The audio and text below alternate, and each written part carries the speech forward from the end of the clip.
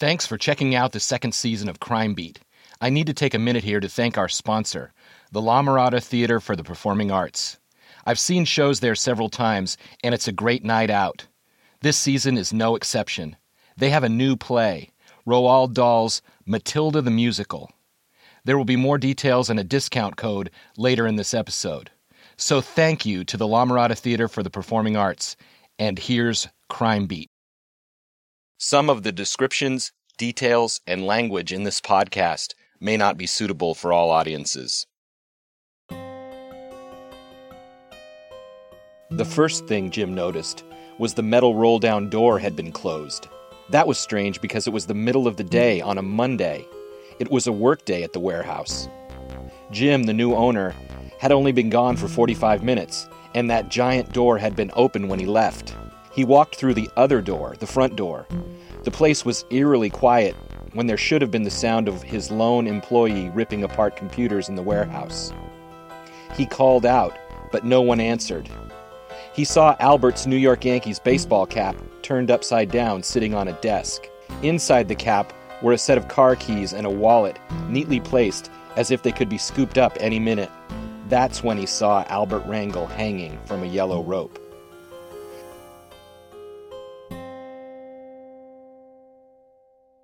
I'm Keith Sharon, a reporter with the Southern California News Group. In 1994, Cathy Torres, a student at Cal State Fullerton, never came home after working a Saturday night shift in the photo department at Save-On. In this podcast, I'm going to look at just how cold the case can get. I'm going to tell you about Mary Bennett, her family, Darren Wyatt, and their extraordinary 2+ decade pursuit of justice. This is Crime Beat, Season 2, Episode 4, What Happened to Albert? Albert was about 15 feet off the ground. Beneath Albert was a ladder that looked like it had been kicked aside. Albert had been discovered by the warehouse owner, Albert's friend and boss. His name is Jim, and Jim didn't want his last name used in this podcast. It was the company's first day at its new warehouse, just off Catella Avenue in Orange. Oh, God. Absolute horror. We had a very, very tall ladder, and it was set up at a yellow rope, and Albert was hanging from the rafters, just dangling from the rafters and on the rope. Was he dead at that point, or was he fighting to breathe, or? Oh, he was still alive. I climbed the ladder and I tried to get him undone, down, and there was no way I could physically do that. So I just really would break down, panic. It was about 1:30 p.m. when Jim got back to the warehouse. It had taken him about 45 minutes to buy a couple of cell phones. Albert couldn't have been hanging there for more than a few minutes because his heart was still beating. Jim ran outside and saw the open door of a nearby machine shop. He yelled for help. Several men came and cut Albert down. Many of the people I talked to thought Albert Rangel left a suicide note. I interviewed his mother, his sister, and Jim, the man who found him. All of them agreed they had never seen a note. I requested a copy of the incident report from Philip McMullen, the public information officer with the Orange Police Department. He sent me back an email saying, I checked with our records department and that report has been destroyed per our company policy. Albert was transported to UCI Medical Center in Orange. His eyes were open, but he wasn't responding. Here's Albert's mother, Lori Fitzgerald. She had been working in her husband Greg's law office. All I know is that we got the phone call at work. Jim called Greg and told him, you guys need to come down. Did you go to the warehouse or did you go to UCI? We went to the warehouse, but I couldn't get off the car. I couldn't get myself out of the car. So I didn't actually see because I didn't want to see. The word moved quickly among Albert's family. His brother, Johnny Rangel, was living with Gabby Galvan, who was Cathy Torres' best friend growing up. All I could think to do was to call Cathy. and tell her. I didn't think about like why he did it or if it was true. I don't know. I didn't think about anything else but to call her and let her know. How did she react? Well, she was just upset, just like everyone else is crying. We're all distraught.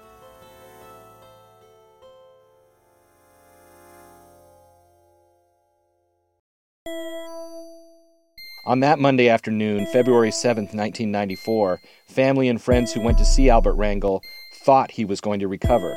His eyes were open. What they didn't know at the time was that Albert was in what doctors call a persistent vegetative state. His brain had been deprived of oxygen for too long. Albert Rangel was alive for almost 2 years, but he never regained consciousness. He died November 26, 1995. The question was, why would he do this? Had Cathy told him something during their long phone conversation the night before that sent him in a downward spiral? He hadn't appeared to be depressed. He had a new car and a new stereo that was set to be installed the next day. He had a date set that night. He had been planning to take Cathy to the movies. The U.S. Bureau of Labor Statistics published a study that examined workplace suicides as far back as 1992. The conclusion? Workplace suicides were extremely rare until 2007, when more and more people started bringing guns to work. But that's a story for another podcast. From 1992 to 2000, the number of workplace suicides in the United States numbered between 200 and 224 incidents per year. That's about 3% per year of total workplace fatalities. Workplace suicides occurred most frequently among white men between the ages of 35 and 44. Albert Rangel was Latino, and he was 19. Over the years, some members of Albert's family have grown more and more suspicious about the circumstances surrounding his death. About 40 hours after a hickey was discovered on his new girlfriend's clavicle by her volatile ex-boyfriend, Albert was found with a rope around his neck. This is Albert's sister, Marie Gonzalez. I think, it would be easy if you have a gun or a knife to make somebody do something, especially like that, because once you... when I hear about what's happened to my brother, or if I think of what happened to my brother, I would picture him climbing up a ladder, getting to the top, hanging himself, and kicking the ladder. And you don't need to be by yourself to do something. Like if somebody had him with a gun or with a knife and made him go up the ladder and kick the ladder. I do know at the hospital he had marks like this down his throat, where he, I guess what you could say, try to pull, move, or I don't know if... His own fingernails? Yeah. Like digging under the rope? Yeah. He had bruises here. But I don't know if that's an afterthought. What do you do? Lori, Albert's mother, went to the police.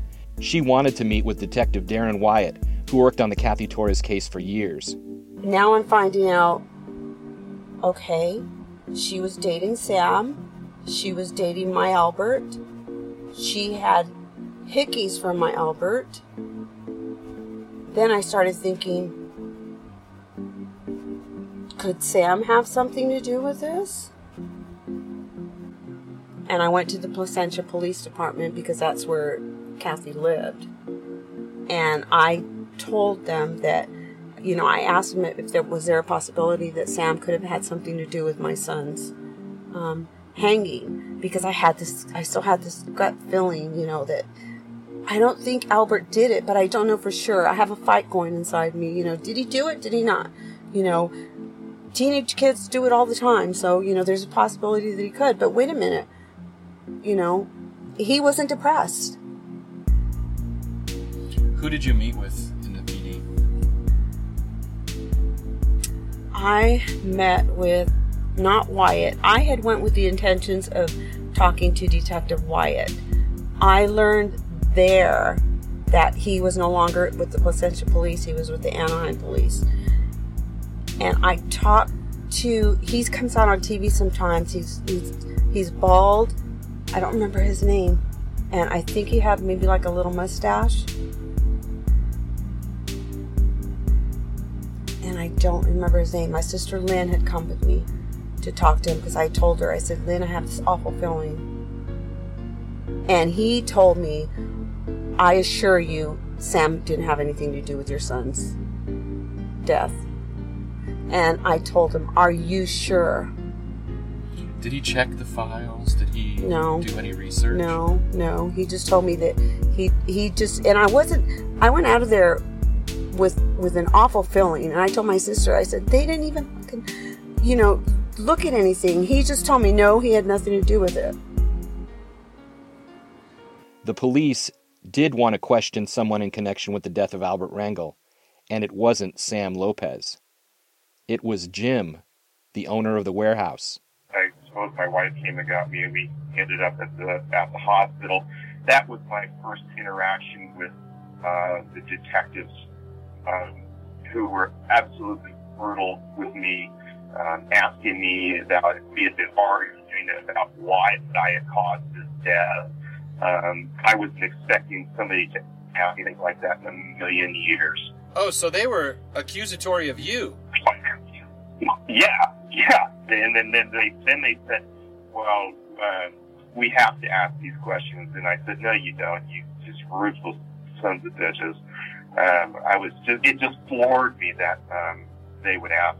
They were just relentless with it. Wow. Like, when you say relentless. And after the fact, until I had to get the attorney to threaten them with the, cease and desist or paperwork so that they would stop contacting me altogether in the weeks and months that followed. Wow. Restraining orders, and we threatened them because they just wouldn't stop. What do you think they were trying to put together? Like, what? I think they were trying to put together the Torres case with this.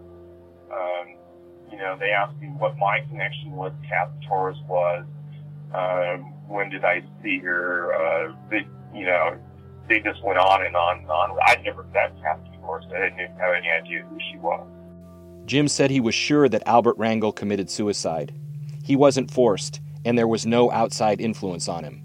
So, 100%, this kid killed himself. In my mind. Yeah, okay. There was no question about it with me. Jim never reopened that warehouse. He closed it down that day and took his business elsewhere. On the day Albert was found hanging, Marty Torres drove his sister Cathy to the hospital to see her comatose boyfriend. Marty remembers a song was playing in the car that day. The song that I remember her the most for was a song that her and I listened to together in her car. We had went to the hospital to see Albert. Marty told me the song was El Shaddai by Amy Grant. This is one stanza. Through the years you've made it clear that the time of Christ was near. Though the people couldn't see what Messiah ought to be. Though your word contained the plan, they just could not understand. Your most awesome work was done through the frailty of your son. And I remember we were just talking a lot about life. And that song is some friend of a friend ended up singing it at her service. Real beautiful renditions, a very beautiful melodic vocal song. But that song, only because that was one of the last ones. That was like a real deep conversation her and I had about life, and in the car, in that very car. Tell me about that. That conversation. How did it come up?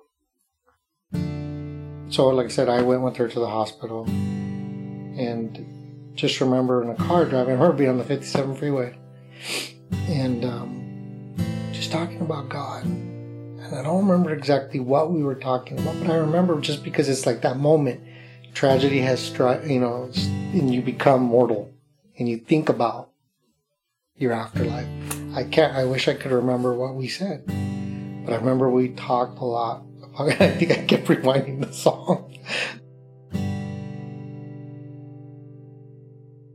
Police interviewed Sylvia Rangel, Albert's stepmother. She was at the hospital when Cathy and Marty arrived.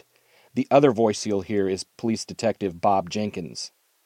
Cathy told me that she talked to him Sunday night till about 3 o'clock in the morning Sunday. And he was trying to convince her not to go to school or work, to spend the day with him. And she told him, no, I can't. I have to go to school,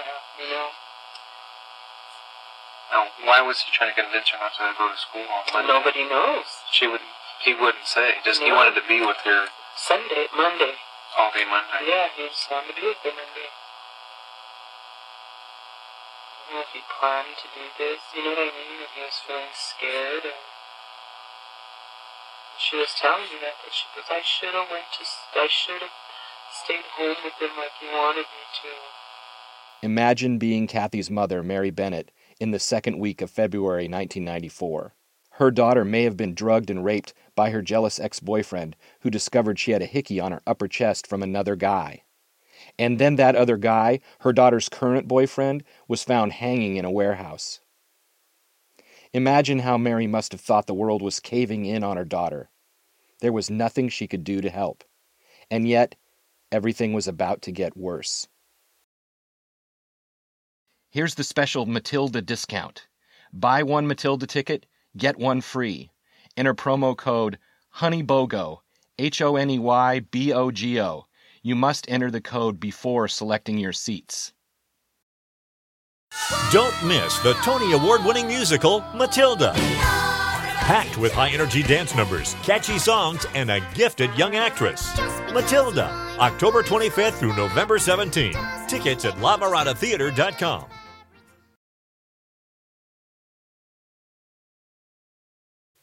Details are a bit sketchy about when precisely Cathy talked to Sam Lopez, the guy who lived across the street that week. It looks like there were conversations on Sunday, before Albert was found hanging, or maybe on Tuesday. Then there were definite encounters on Thursday and Saturday. Sam Lopez told police he remembers talking to Cathy by phone on Tuesday night. It appears that without a hint of romance, he offered her a marriage proposal. He didn't get down on one knee or give her a ring. He asked Cathy if she would consider running away to Mexico with him. Remember, at the time, Sam was in an almost year-long relationship with a girl named Perla Diaz. Why Sam chose this particular week to suggest a getaway is still a mystery. I'll discuss his and Cathy's motivation in an upcoming episode. Cathy's sister Tina remembers having a conversation about Sam.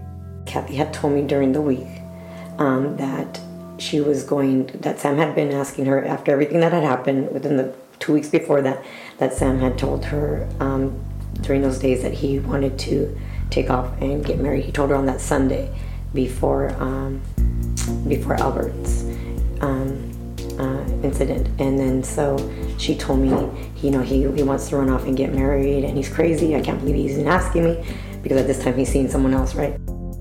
Tina told police investigators that in the last week of her life, Cathy said she loved Sam, but she didn't want to run away because she wanted to have a big wedding like Tina had.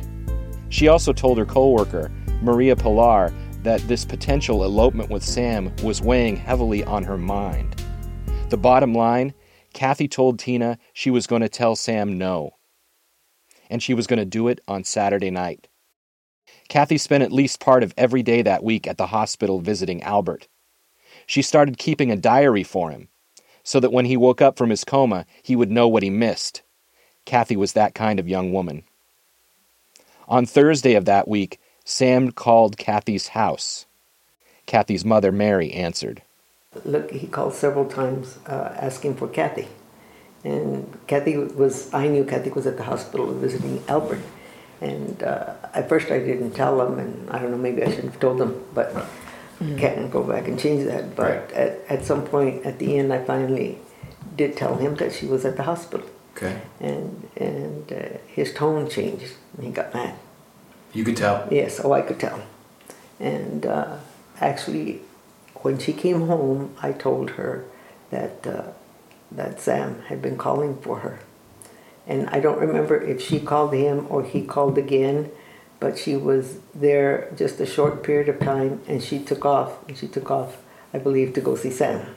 Sam, of course, told police something different. In Sam's retelling, he was taking a night school class at Fullerton Community College when Cathy began paging him frantically. Sam was taking classes so he could get his general education diploma because he never graduated from high school. Remember, this was the week Sam had asked Cathy to run away with him to Mexico. This is Sam being interviewed by Placentia police officers Gary Legalbo and Bob Jenkins. Around 7:30, she paged me. 7:30? She paged me once. She put her phone numbers from her house, and I called her house. I was in school, I was in college. She paged me, I called her house. Her mom said that nobody's paging from them. Okay, so I said, fine, maybe she's just messing around. 30 seconds, not even 30 seconds later, she paged me 8 times in a row. Okay, and she was home because her mom answered the phone again. I go, it's me again. She said, obviously she was in her room because she answered the other line and said, you know what, Mom, I got the phone. Okay. So I talked to her. She said, you know what? I go, what do you need? She said, I just need to see you face to face. She said, I'll meet you outside the parking lot. I go, okay. Sam said he was taking a test, but he walked out because Cathy had used the code 911 on her pages, meaning this was an emergency. The first thing she said is, could you get me any weed? Okay. And I told her, I go, wait a minute, this isn't like you. This is totally different. What's going on? She said, what's the difference if I do it now? I've been doing it all morning. And I told her, well, why?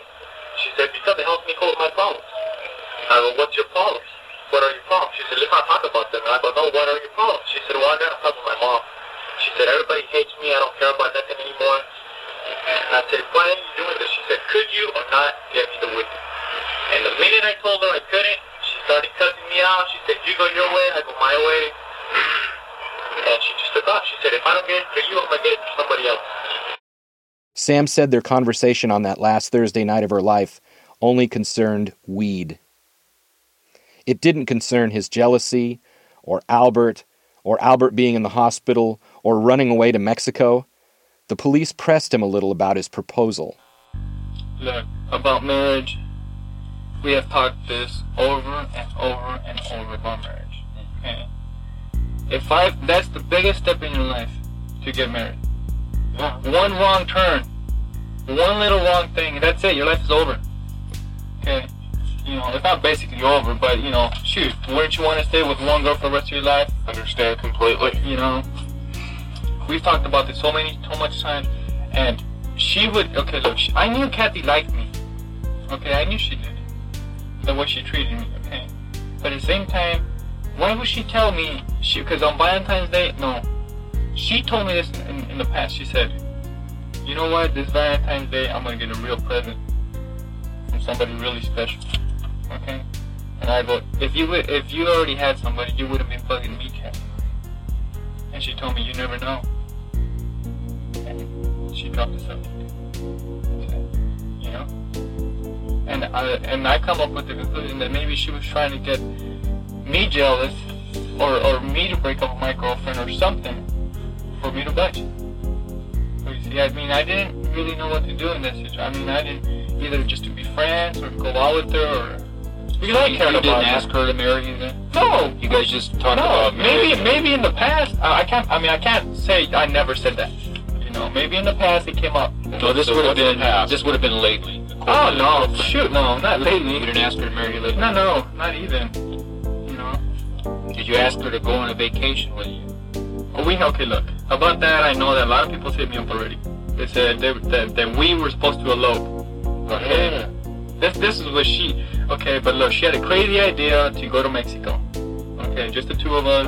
And because she loved to stay in some ranch or something like that and just help people. That's the kind of person she was. She said, I have this crazy idea, Sam, you know. Maybe someday we'll end up over there. Okay, and when did you guys talk about this? We talked about this like a month or 2 months before this happened. It was quite a while. It wasn't no recently, you know. And she always had this thing on her head, you know, maybe we should, you know. She would always say, well, when are we going to Mexico? But I took it like maybe she was messing around or joking, you know. But I mean, I didn't realize she took it that seriously, you know, to elope. Okay, elope, where am I going to go? I got nowhere to go, you know. So what do we have? We have Cathy telling her sister and friends that Sam had asked her to run away to Mexico. We have Sam telling police that all conversations about running away together had taken place a month or two earlier. Whatever they had discussed, marriage or running away together or just taking a trip to Mexico, Cathy had told her sister she was going to tell Sam no. February 12th, 1994 was a Saturday. Competition began in the Winter Olympics in Lillehammer, Norway. That was the year Tonya Harding's friends had clubbed Nancy Kerrigan in the knee so Tonya would have a clear path to the gold medal. Of course, Tonya Harding didn't win the gold, but the ratings were good. On February 12, 1994, Bill Clinton was president, and Monica Lewinsky was not yet a White House intern. One of the top movies in America was Reality Bites with Winona Ryder and Ethan Hawke. One of the top songs was Power of Love by Celine Dion. February 12, 1994 was the 18th anniversary of the stabbing death of actor Sal Mineo, who was one of the breakout stars from the movie Rebel Without a Cause. The other star was James Dean. Sal Mineo was stabbed during a robbery in Hollywood in 1976. It was a big deal. On February 12, 1994, Marty saw Cathy that morning as she was getting ready to go to work. Marty was going to a friend's wedding later that night, and he knew the reception would still be going on after Cathy finished her shift. Before I left, I saw her. She was getting her hair ready for work. And I said, Cathy, why don't you stop by after work at the wedding? It's right there on the way home. Just stop by. I want to be there. And she goes, oh, okay, maybe I'll go. I don't know. We'll see. Tina saw Cathy on Saturday morning, too. Cathy was on her way to work. She smiled and waved at her sister. That was it. Fleeting last memories. On February 12, 1994, Cathy Torres worked the noon to 8 shift at Save-On. It was the first day that week she hadn't visited Albert at the hospital.